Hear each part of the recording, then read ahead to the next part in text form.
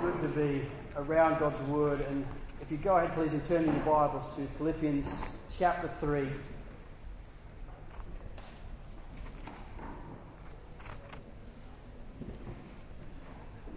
if you want a title for this morning's message, I've called it No Greater Thing.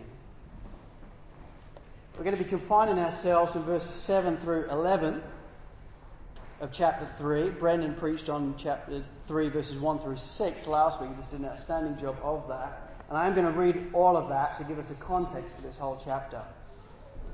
You know, John Calvin once said this. He said, "We owe to Scripture the same reverence we owe to God."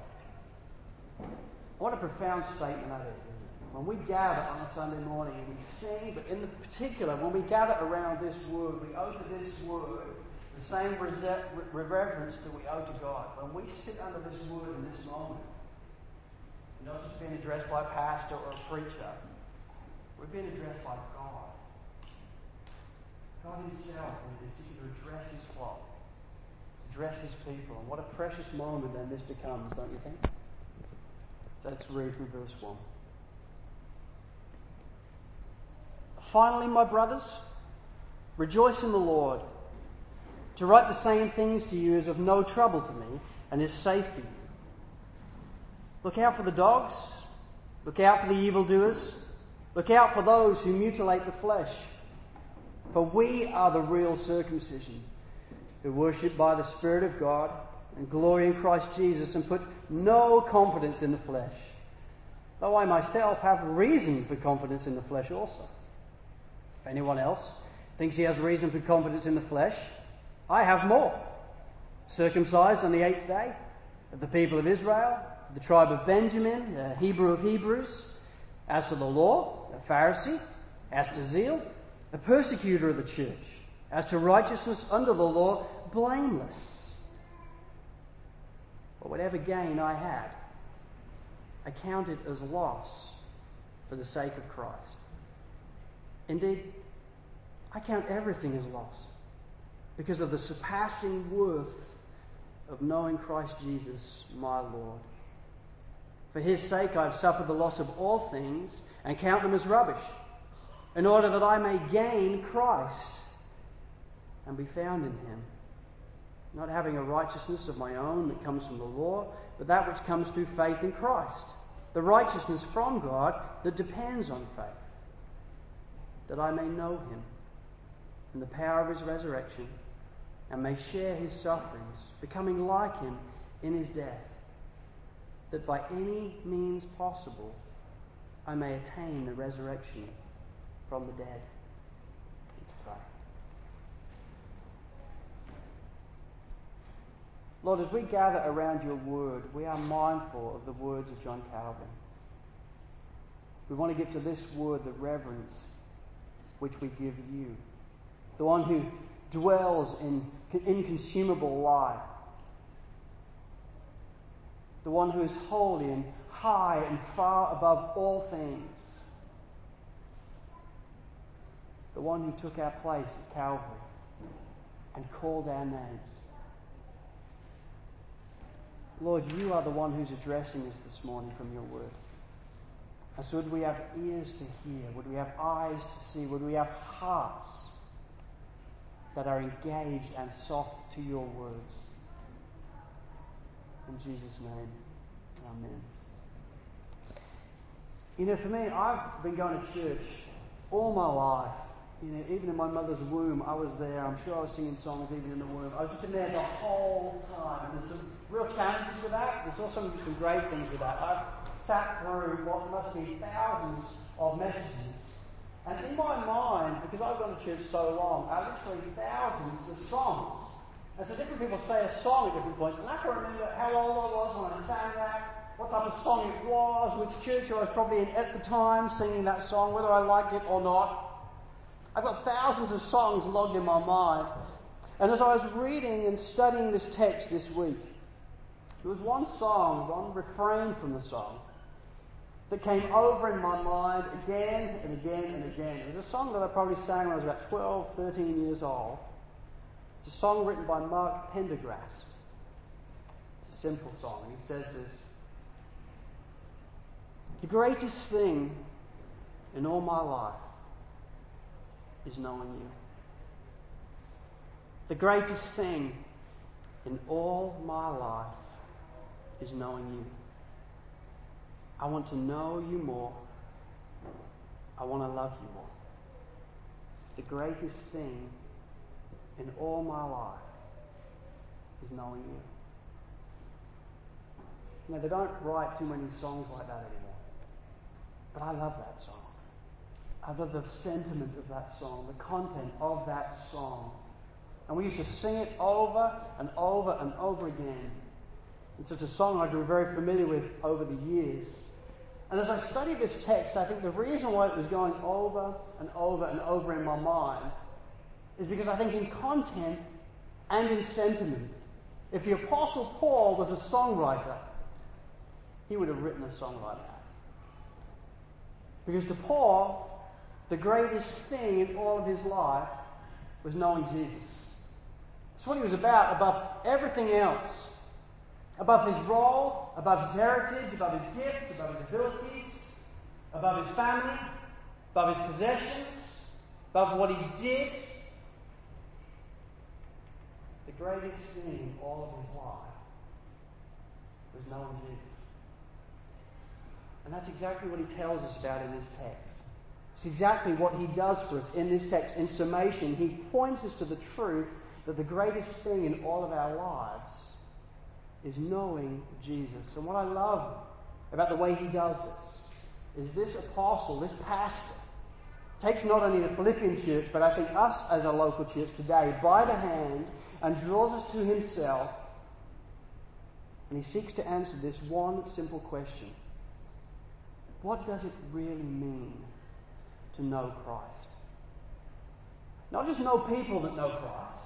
Not just know other people that seem to know Christ really well. Not just to hang out with people that clearly know Christ. Not just to know of Christ and have a lot of information about him. But actually know him in a relational way. In an experiential way. In a way by which you can say the greatest thing in all my life is knowing Jesus. Is knowing the Lord. See, chapter 1, verse 27, by way of background, Paul is exhorting us to live in a manner worthy of the gospel of Christ. That's his main point, that's his overarching point throughout the whole of the letter. To live in a manner worthy of the gospel of Christ. Having been saved, having been affected by his abounding grace, to give our lives to living in a manner worthy of that gospel of Christ. And in chapter 1, verse 28 through to 2:18, he shows us Christ. He shows us what Christ actually looks like and what he did for us. And it's a profound text.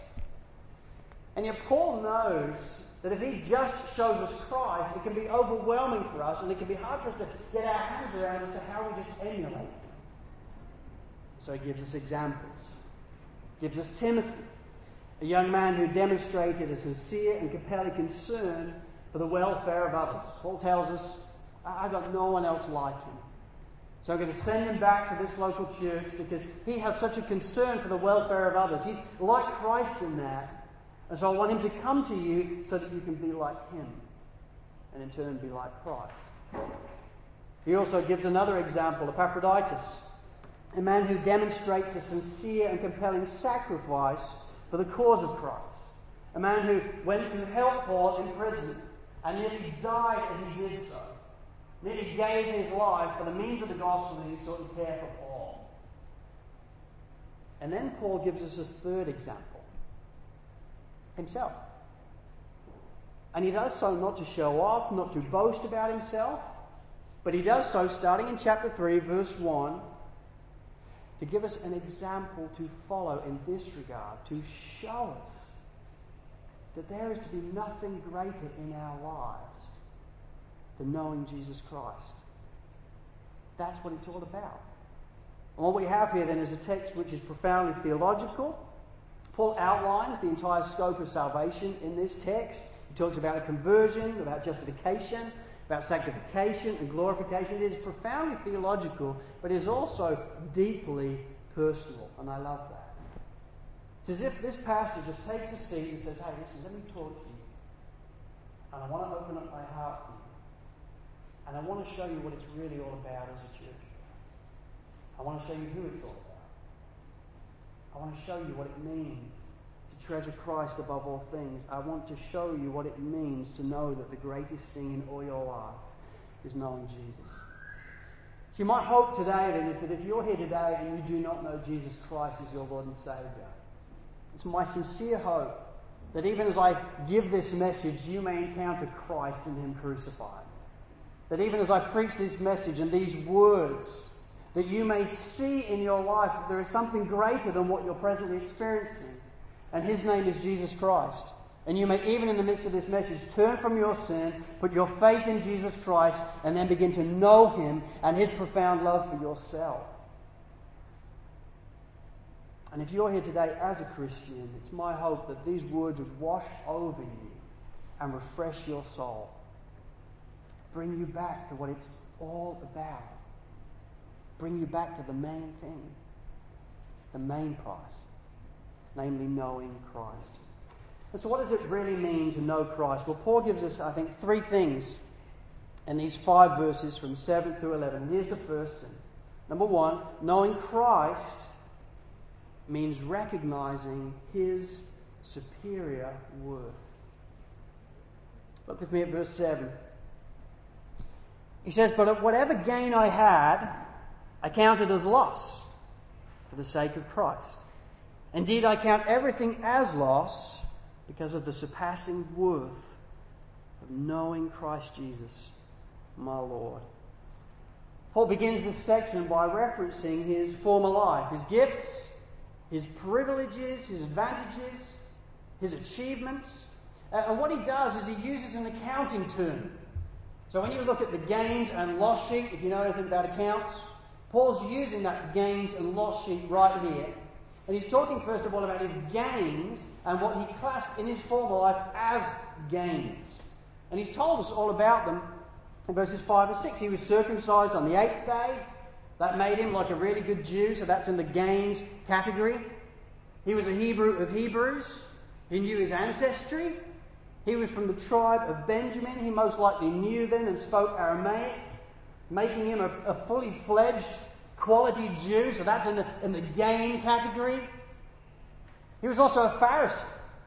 He belonged to the most zealous and religious sect there was out there, and he followed the law blamelessly. As to zeal, there was no one like Paul. He followed the letter of the law to the letter and lived it out, and all these things were gains in his life. I've been circumcised, I'm a Hebrew, I have Jewish ancestry, I'm a Pharisee. I totally live for God. I even persecute Christians. Knowing that Christ is a false gospel, I persecute them.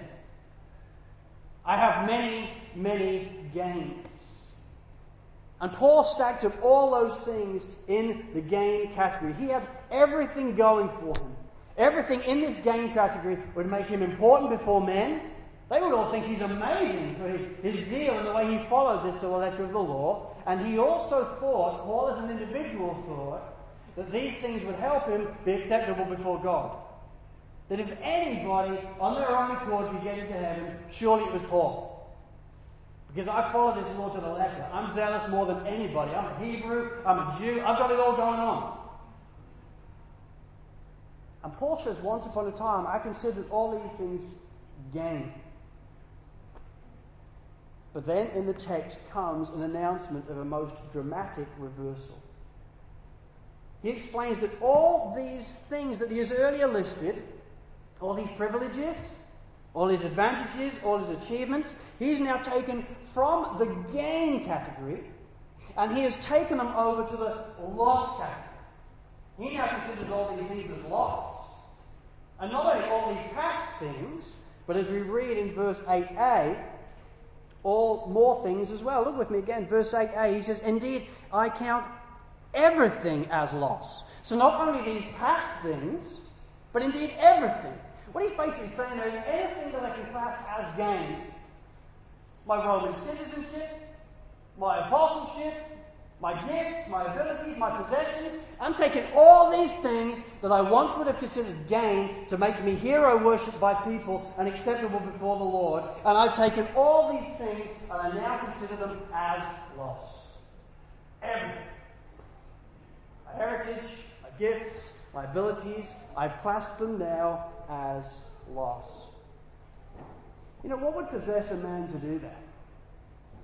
All these things make him popular. All these things he believes makes him acceptable before God. But he's taken all these things and he's now considering them as loss, as nothing. What would possess a man to do that? Why would an individual do that? Why would he go on in verse 8b to say that he counts all these things as rubbish? Literally reeking, rotten, maggot-infested garbage. My heritage, my gifts and abilities, I count them as lost. I count them as rubbish. Why would a man do that? Why would anyone do that? Well, here's why. As he says in verse 8, it's because he's found something of superior worth. He's found something far greater. Look with me, verse 8. Indeed, I count everything as loss. Because, here's why. Because of the surpassing worth of knowing Christ Jesus my Lord. I've taken all these things that I once considered as gain, and I've taken them over to the loss category. Indeed, I can count all these things as rubbish in comparison to what it really is to know Jesus Christ, my Lord. And what a precious phrase, knowing Jesus Christ, my Lord, is. It's the only time that Paul actually uses this phrase in the New Testament. Different times he says Christ Jesus. Different times he says Lord Christ Jesus. But he never says Christ Jesus, my Lord. But he does it deliberately because he wants to help us see that what he's talking about here is knowing Christ in a way that is not only respectful and honouring, but it's intimate. And so I've taken all these things that I once counted gain and I now consider them loss because now I know Christ Jesus as my Lord. I know the Christos, the Saviour, the one that died in my place and took my sins. And the Lord, the Maker of heaven and earth, the one that spins the galaxies, the one who stills the storms. I know Him as my Christ. And I know Him intimately as my Lord. Not just out there, but my Lord. And so I consider everything else then as rubbish compared to that. It's so endearing, isn't it? And so profound as you see what he's saying here. It's extraordinary in its majesty and in its worth. See, Paul really is like the man, I think, who found the treasure in a hidden field. Remember that parable that Brendan started off the year with, the parable of the hidden treasure in Matthew 13? It's a man who finds the hidden treasure in a field and then in joy goes and sells everything else because he just wants to be with the treasure. He wants that to be the thing. It's that joy for him. He's not bothered about anything else now he's found the treasure. And Paul is exactly like that. Paul had so much going for him, but now he's found this treasure. And so everything else, man, I'll sell it. I'll get rid of it. I'm not bothered anymore. I just want this treasure. I want to know Jesus Christ as my Lord more and more and more. I just want this. Everything else is as rubbish compared to that. Paul's like that man, isn't he? And that's why for so many years of my life, in all honesty, I couldn't relate to Paul. And I couldn't relate to the man who found a hidden treasure in a field. And then in joy sold everything he had just to be with that treasure. I didn't get that. See, I grew up, as I said before, in the field of the church. I grew up in the field all the time. I was always in the field. And the field was pretty good, but it didn't dazzle me. It didn't amaze me. And I grew up and I had friends in the field and we enjoyed hanging out in the field. But it wasn't enough for me. It didn't dazzle me. It didn't amaze me. And so as I got older, I started spending a lot of time on the fence of the field. And as I spent time on the fence of the field, I noticed there's some pretty good-looking fields out there, to be honest with you. And so those fields are looking pretty darn good right now. And the older I got, sometimes I sort of stayed in the field, but I went on little recce missions outside into other fields to see what was going on in there. And before you know it, I was spending more time in those fields than this field, because those fields were really good. People seemed to be having a great time in those fields. It didn't have any restrictions to it. It didn't cost anything. There was no serving in those fields. You could pick people up, let them go. It didn't really matter. You didn't have to work very much. These fields were like... I used to watch the show Friends when I was a younger guy. All the other fields looked like Friends to me. It was just like, this is amazing. Everybody's so happy all the time. And yet in this field, it can be quite difficult. But in those fields, it's amazing. The field is amazing. Sat on the fence. Started to look at the other fields. Started to spend time in the other fields. And then at 19 years old, in the midst of being in another field, my life fell apart. And God in His grace took me from that field. Took me back over the fence. Brought me into the field of the church and opened my eyes to the treasure. And it changed my life. For years growing up, I'd seen other people affected by treasure, but I'd never been affected quite like that. And the field wasn't enough. But at 19, I found the treasure. And it changed my life. Grace in a moment, and over those weeks and months, I still remember it well, became amazing. Grace changed my life. What Jesus Christ had done, not just in a far-off way, but for me. I knew what it was to have Christ Jesus as my Lord. And it changed my life. And in that moment and over those months when I was 19, I began to understand and relate to Paul why it is he could say, the greatest thing in all my life is knowing Jesus. I don't want anything. But I couldn't have said that for so many years of my life. And maybe you're here today and you can't say that. Maybe you've grown up in the field of the church. Maybe for the last month you've been in the field of the church. Maybe you've been in the field of the church all of your life. Well, I want to encourage you. My friends, the field will never satisfy you. It will never be enough. The church can be great, but it can also be disappointing at times. You will experience great joy, you will experience hurt, because it's family life. The field of the church will never amaze you. It will never be enough to satisfy you. But I also want to encourage you, if you go over the fence like I did, the world will never satisfy you either. It will never be enough. It dazzles. But all the dazzles is not gold, you know what I'm saying? You think it's going to be great. You think, if only I could do that, I would be satisfied. And you don't notice that everybody in the world is also holding field after field after field in search of something more. And we need to wisen up and see that, because that's what we see all the way through the Bible. People go from one thing to the next, trying to find satisfaction, trying to find true joy, trying to find their identity and their purpose and their joy. The field of the church will never satisfy you. The field of the world will never satisfy you. But Jesus Christ, the true treasure, as your Lord and Saviour, will fully and individually alone satisfy you. He's the one. He is the only one that you can encounter and then say in your life, the greatest thing in all my life is knowing Him. Nothing else matters. If I was measuring on scales, nothing else would matter compared to the knowing, the joy, the surpassing joy of knowing Jesus Christ my Lord. And so if you can relate to my story and you've not yet found the treasure, I want to encourage you, today cry out to Him. Ask the Lord for help. Cry out to Him. The Lord, I'm in the field, but I don't perceive that I've found the treasure. Lord, would you open my eyes to the treasure? And here's the promise of Matthew 7. As you ask, as you seek, as you knock, He will open your eyes to the treasure. Whether it be in a moment or whether it be over a period of time, He will open your eyes to the treasure, and by God's grace, your life will change. Not as a duty, but as a delight, because you will have met a person. You will have met a person that will change your life and will enable you to say, there is nothing greater in my life than knowing Him.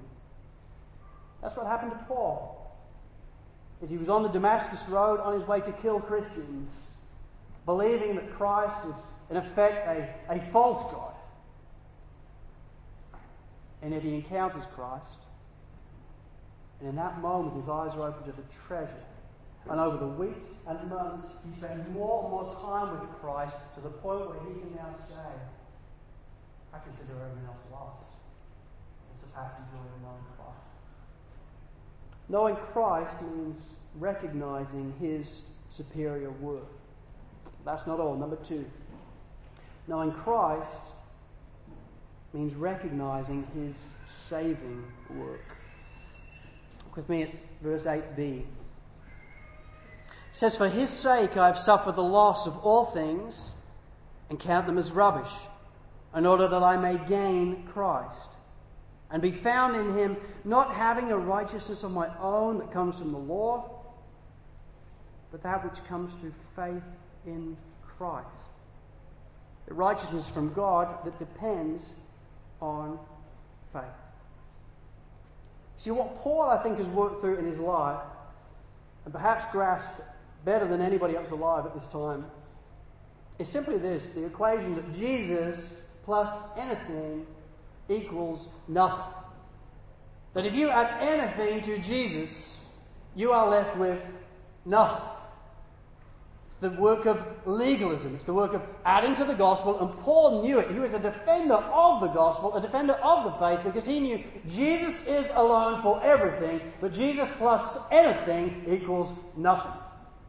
So in verse 2, he warns the Philippian church against the dogs and the evildoers. I mean, he's not very kind to them, is he? You want to read the book of Galatians. He's rancid about this stuff because he's aware, do not try and smuggle in works to my church. Because it is all by grace. Salvation is fully and complete through faith alone, in Christ alone, by grace alone. So would we not add works? That's what he does all the way through the book of Galatians. And here we see him in the Philippians warning them of the same thing. Listen, look out for the dogs and the evildoers. They will be people that will be saying, Christ is good, but you need Christ plus this. Christ plus your heritage. Christ plus your gifts. Christ plus your actions. And only then will you be truly saved. Paul said, no. Christ alone is enough. He's done enough for you. It's not about your works, it's about his works. And so in verse 9, he re-emphasizes to them that they do not have a righteousness that comes from the law, but they have a righteousness that comes through faith. It is simply by faith that salvation exists. It's not about Christ plus my good works. It is all and completely about Christ. Full stop. It's all his work. And as we put our faith in him as our Lord and Saviour, his righteousness, his 33 years of righteousness that he lived, complete perfection before the Lord, is then imputed to us. We are clothed in the righteousness of Jesus Christ. So when God the Father sees us, he sees us as holy. He sees us as perfect because he sees us through the lens of his Son. Is that not scandalous grace? See, as Christians, I think we forget that, which is why we try to add to it. But if we just remember we are clothed in a robe of righteousness, well, what are you trying to add to that? Well, the robe's probably not enough. I better start reading my Bible more, then God will be impressed. He's not impressed with whatever you read. But he's very impressed with the robe of righteousness.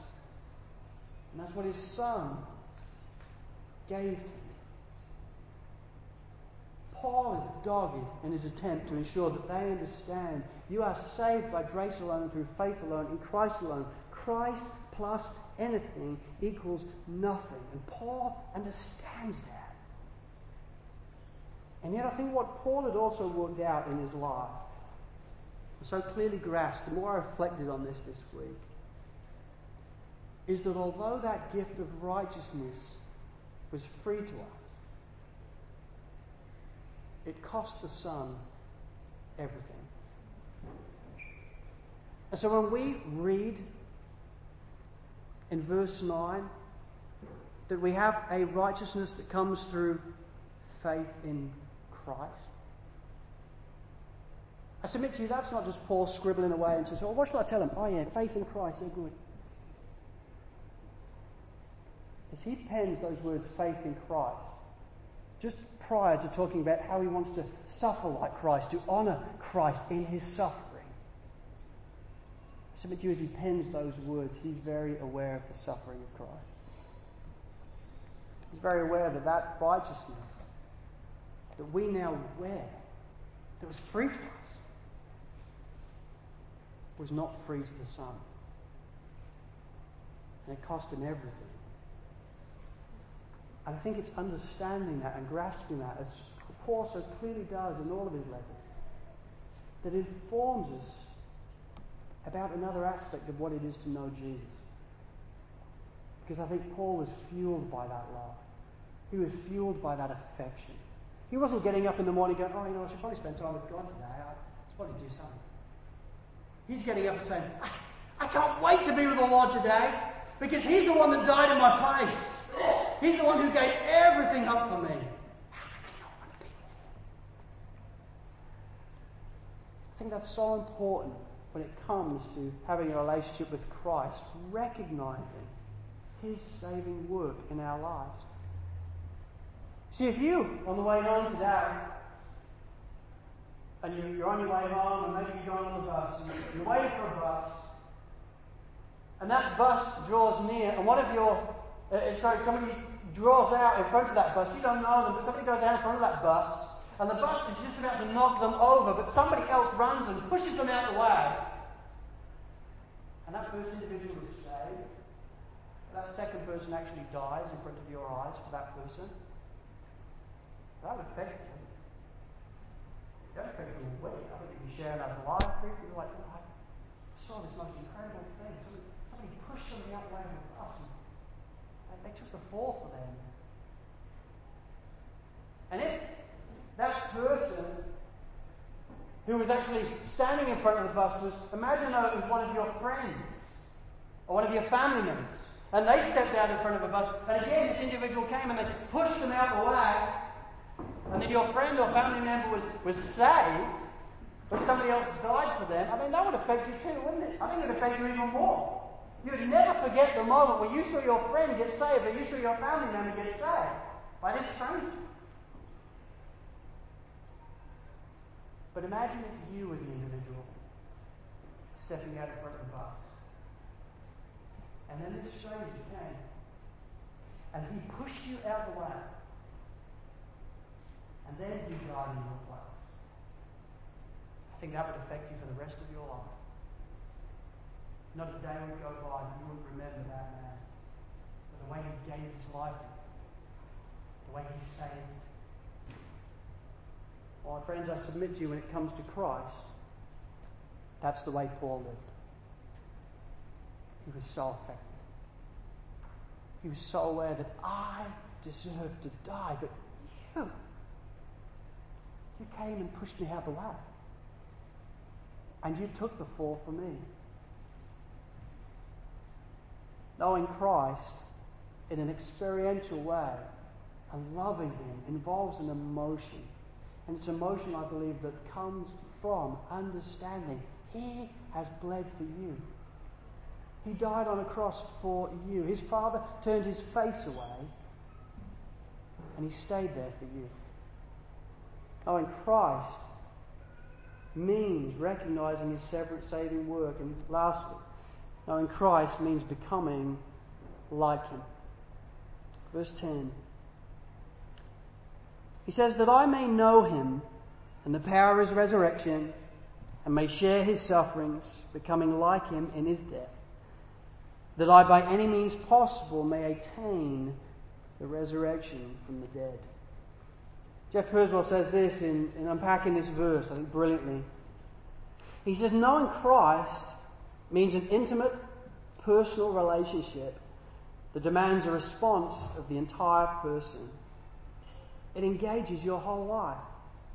Because knowing Christ, really knowing Christ, touches all of life. I think that's brilliant. Knowing Christ, really knowing Christ, touches all of life. And so it does. And just like C.J. Mahaney said, a quote that I gave out a few weeks ago, those we admire, we watch, And those we watch, we become influenced by. And those we become influenced by, we become like. How true. So here's the way it works. It touches all of our life. Because those we admire, we watch, we spend time with. And those we spend time with, we become like. Well, so it is with our relationship with Christ. Because of a love for Him, because of an affection for Him, we can't help but admire Him. And because we admire Him, we want to watch Him, we want to spend time with Him. And as we spend time with Him, we become influenced by Him. And because we become influenced by Him, we become like Him. It's the way it always works.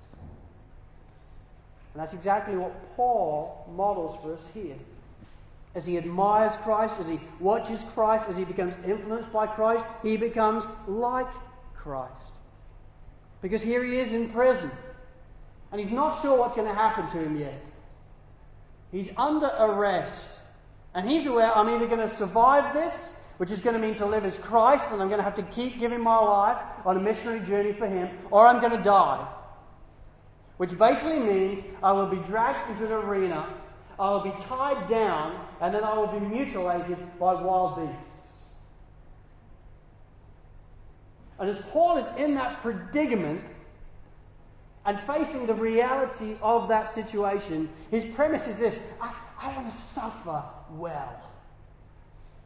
And here's how I want to suffer. I want to suffer like Christ. I want to be like Him. If I've got to suffer, I want to do that in a way that brings glory to Him. I want to emulate Him. And so I'm going to be crying out to Him for the power of the resurrection. I'm aware that Jesus Christ's power will be enough for me to see me through this sustaining grace. And as I cry out to Him for power, I want to be like Him all the way until I attain the resurrection of the dead. All the way until I go out to be with Him. If I'm to suffer, I want to suffer like Him. Because I want to be like Him. And I submit to you, for Paul, that's not a duty. That's not something he's just doing because he thinks, yeah, I probably should. I've become a Christian. And yeah, I suppose, and with being a Christian and all, I should probably suffer like Christ. It'd be good to do that. To Paul, this is all I want to do. This is my delight. This is my privilege and my joy. So if I have to suffer, I want to suffer like Christ. I want to be like Him. Because He's the one I admire. And I guess because I admire Him, I spend a lot of time with Him. Because I spend a lot of time with Him, I'm influenced by Him. And because I'm influenced by Him, I want to become like Him. So I want to be like Christ. Knowing Christ means becoming like Him. And so to Paul, knowing Christ means recognizing His superior worth. Recognizing just how majestic and glorious He really is. Recognizing then His saving work, that He is your Christ and your Saviour. He died in your place. He did that because He loved you and wants to know you. Knowing Christ then means becoming like Him. Just can't help ourselves. Because if we truly love Him, we admire Him, we'll spend time with Him. If we spend time with Him, we'll be influenced by Him. If we're influenced by Him, we will become like Him. It will be our delight. So endearing then when you see this in the text, isn't it? So glorious when you see Paul setting himself up as an example, not to show off, not to boast, but to explain to us as a church, you realise this is what it's all about. It's not about which life group you're in. It's not about which roster you're on next. It's not about lunch. It's not about how many kids Mom will have. It's not about what job you're going to do next. It's not about any of those things. All those things are like rubbish compared to this. It's about knowing Jesus Christ as our Lord. He's the everything.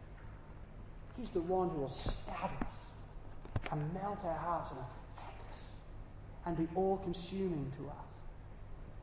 My friends, just 2 points of application and to close. Number one, if you don't know Christ for yourself, then know Him today. If you don't know Jesus Christ as your Lord and Saviour for real, then before you go home today, know Him today. The Bible says all who call upon the name of the Lord will be saved. The Bible is also clear that in and of ourselves we're cut off from God. We're an enemy of God. We have exchanged what He has made us to find, namely our identity and our purpose and joy in Him. We try to find that in the other fields. And so we've got all these recce's to find different fields that we can find satisfaction in. And by very nature is sin. Rejecting God's commands, rejecting who He is, and living for ourselves. But He also makes it clear in grace that if we put our faith in Jesus Christ as our Lord and Saviour, that in that moment we will be reconciled to God. We'll come back to Him. And you know one of the beneficiaries of that, one of the greatest joys of that is this. You then in that moment begin to have a relationship with Jesus Christ.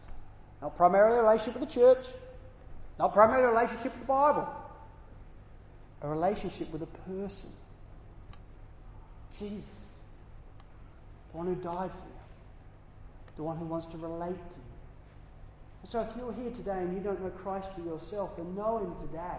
Even at the end of this meeting, if we can pray for you, if we can ask God for help for you in this, if we can lead you to Christ, we gladly will. Because there's nothing greater and nothing more important that you need to face than this question. Who was Christ and why did He die? Well, He was God and He died to save you. So know Him today for yourself. And if you do know Him as your Lord and Saviour, if you do know Christ for yourself, which is many of us, if not most of us in this room, here's my simple exhortation. If you truly know Him and love Him, then be with Him. Spend time with Him. Actually encounter Him. There's that wonderful story in Luke chapter 10 that Jesus tells about the importance of this. He says as follows.